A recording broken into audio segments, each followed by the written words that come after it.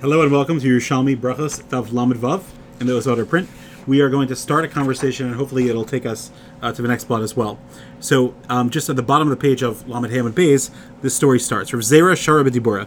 Rav Zera was giving a hesped, and this is the last sugya, by the way, of all the talking about Avelos, etc. So he was giving a hesped, and all of a sudden he stopped speaking and he fainted. So us and Boy and Mizgafine, they tried to straighten him out. They literally thought he died, but then they saw that he was actually alive and was capable of talking. So they said to him, "Whoa, what happened?" So he said to them, "What do you mean?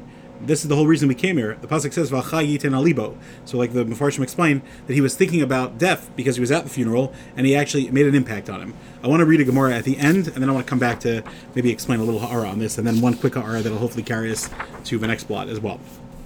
So, the Gemara tells us later on that originally we know that from Bavli as well, that there was something called a shura, which was a line. And we know that in the way that even it's done nowadays, at the end of a Levaya, the Avelim stand in one spot, and then all the people that are being menachem them, they pass by. However, the Gemara says that originally that was not the minhag. Well, actually, it started off that way, then it changed, where the Avelim actually used to walk. But in Sipori, they fought. There were some families that wanted to go first, and they argued who should walk first, etc. So then they changed it, and they just said there's too much fighting. Let the Avelim just stay where they are, and everybody will walk by them. So then there's no covet about where they're standing. It's just that's wherever they are. So that sounds a little crazy. Like here, they literally just buried someone, and they're honoring about covet. How could that be? So what's very fascinating is there's a famous line from Yisrael Salanter that they asked him that it says Tov lachas abeis avol melchas abeis hamishtav. So it seems to be that somebody that's around those that passed away, or somebody that deals with it, for example, the people on the Chaver Kadisha that deal with death all day, they should be the greatest tzaddikim because they're fulfilling that pasuk all the time. And so, why is it that you don't find necessarily, no offense, I know many great people that are part of Chaver Kadisha, but why is it that it doesn't seem to make them the greatest Gedolei Hadar, even though they're literally fulfilling that pasuk much more often? They probably go to much more levayas daily, weekly, etc., than many other people attend weddings.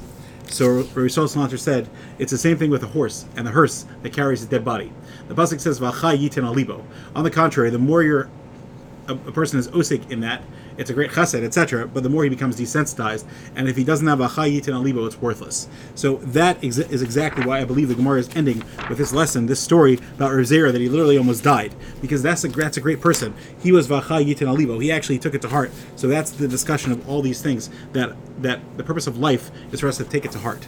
And that explains the contrast. The people at Tzipori, these families, that they weren't v'chai yitin alibo. They could literally be at a funeral of a loved one and see life and death in front of them, and that should awaken them, but it doesn't at all, just like Yisrael Salanter said, because they're literally like the hearse. They're like the horses that are carrying the dead body, and there's no impact on them because there's no v'chai yitin alibo, and they're fighting about pettiness.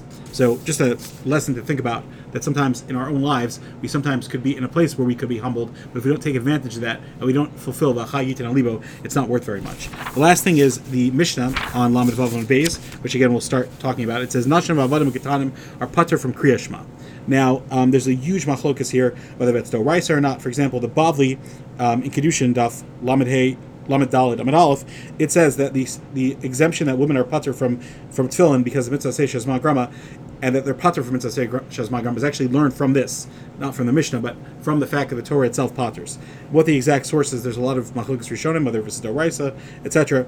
Hopefully we'll get to talk about it a little bit more, but there's a very famous machlokas Rashi Tosas that people are very familiar with in this exact Mishnah about whether these katanim that we're talking about, these minors that are patur, how old are they? According to Tosas, he says it must be that they haven't reached the age of chinuch.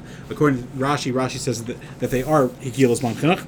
The Chorah, the Tosefta in Chagiga, which seems to be the source, and it's also quoted in the Bavli and Sukkah, Daf Mem Beis Amud Aleph. So it says that as soon as a child knows to talk, the father should teach him the first pasuk of Shema, and then of course the Bach in Orach Chaim, Siman Ayin, talks about how it doesn't just mean the first pasuk, it means more, but hopefully we'll get into this discussion a little bit more, what exactly the Yerushalmi's opinion is. There's a very famous Tosas Reki Veger on the Mishnah here, and the Mara Panim has a whole shtickle on it as well.